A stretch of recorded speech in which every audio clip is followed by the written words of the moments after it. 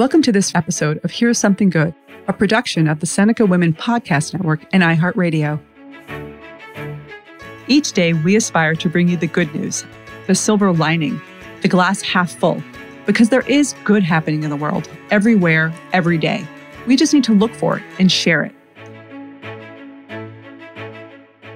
Here's something good for today. Every woman needs an ally in the workplace. Someone who will speak up on her behalf, recognize her contributions, and recommend her for promotion.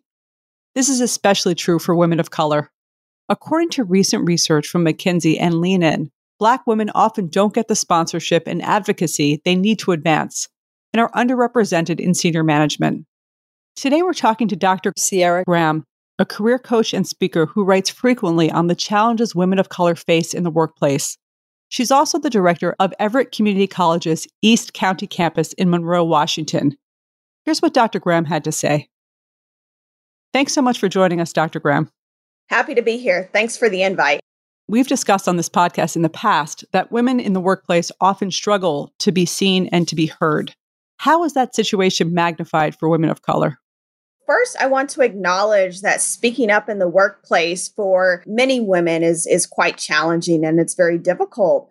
But women of color face what we call a double jeopardy. And basically, this term means that they experience both racism and sexism, and they have to confront negative stereotypes based on their race and their gender. To give an example of what this double jeopardy looks like, for Black women in particular, there is a stereotype of the angry Black female. She's seen as too strong. She has too much attitude.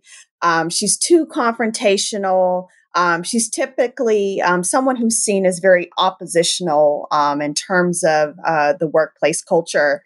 And so for many Black women in predominantly white workplaces, as well as predominantly male workplaces, it's this fear of kind of confirming this stereotype that prevents them from speaking up and being heard. And I wrote an article in Career Contessa. Career Contessa is a platform for women professionals. And I talked a little bit about how women of color experience this sense of being both invisible and hypervisible. So we know that women of color are severely underrepresented in upper level management. Research shows that only about 4% of women of color are represented in C-level positions. So they not only encounter this sense of being invisible, they're kind of this numerical rarity, but also there's this sense of hypervisibility. And that is evident when women of color are kind of the token, their presence is always felt. For example, if there's a conversation about race, we typically want to refer to the woman of color in the room to kind of share her story. And so this kind of hypervisibility and invisibility does create this sense of kind of discomfort for a lot of women of color, and it really prevents them from sharing their story. How can others in the workplace be helpful to women of color in those situations? I think there is some accountability for women who are not a person of color. It's important that they kind of restate what another woman of color says. So, for instance, if you find yourself in a meeting and a woman of color is speaking up and sharing her perspective, I think it's important that you restate her perspective just to ensure that everyone in the meeting heard what she said. And I think this shows solidarity. I think it's critical for all women in the workplace to kind of show their support for their colleagues. And then also, I think this question kind of highlights the importance of allyship and the importance of, white women developing ally-based relationships with women of color and really kind of getting to know them, getting to know what some of their struggles are, concerns in the workplace, and really kind of serving as the spokesperson and elevating their perspectives to leadership. You've also written about the value of talking less and listening more. What do you mean by that, and why is it so important? Personally, to me, leadership is about elevating voices and sharing space and sharing talk time. So, as a leader, it's important that you are cognizant and you are aware of how much space and talk time you take up in meetings. I think this is a great skill when it comes to how to be culturally competent as a leader. It's also just an example of empathy and really knowing your employees. So I think it's important in terms of what this means. I think work cultures really need to encourage information sharing, and they need to have a culture where people feel okay giving constructive feedback. And, when people give constructive feedback, we don't necessarily need to see these people as complainers or people who are not team players. Everyone has an opinion. It's important to talk less, give women of color a platform to speak, because this is a platform that they are not often given in a workplace. But we want to ensure their safety, and we also want to ensure that we retain them. You've also spoken about the need for leaders to create an environment of psychological safety in the workplace. Can you tell us a bit about that? So, psychological safety, basically, it's a term that illustrates the need for employees to be protected in terms of their mental and psychological and emotional health.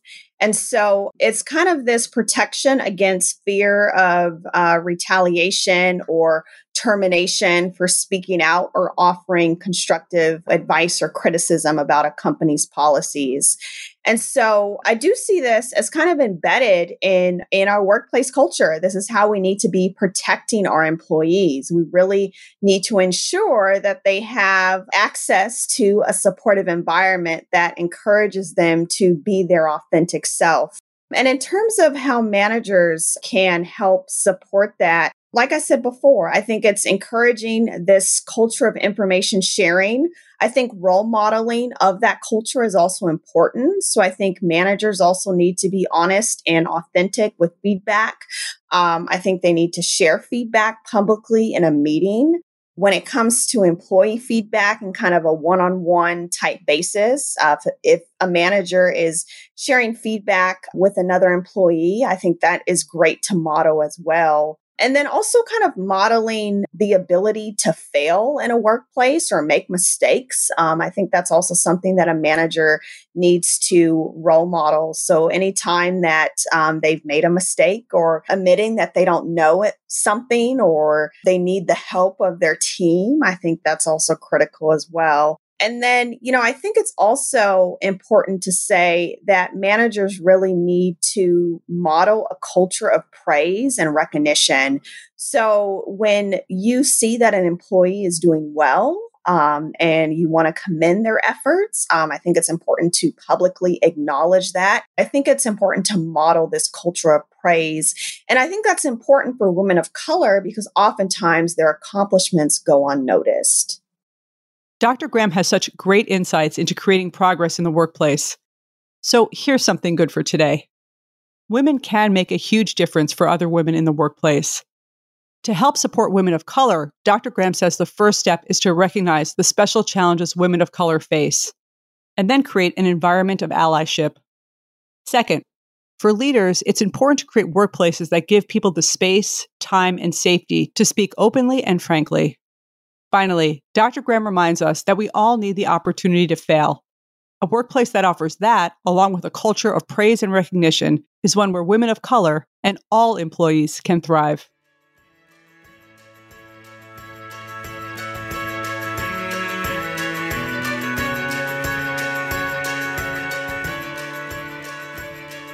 Thank you for listening, and please share today's Something Good with others in your life.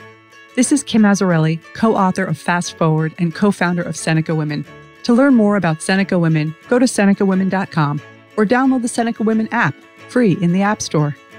Here's Something Good is a production of the Seneca Women Podcast Network and iHeartRadio. Have a great day.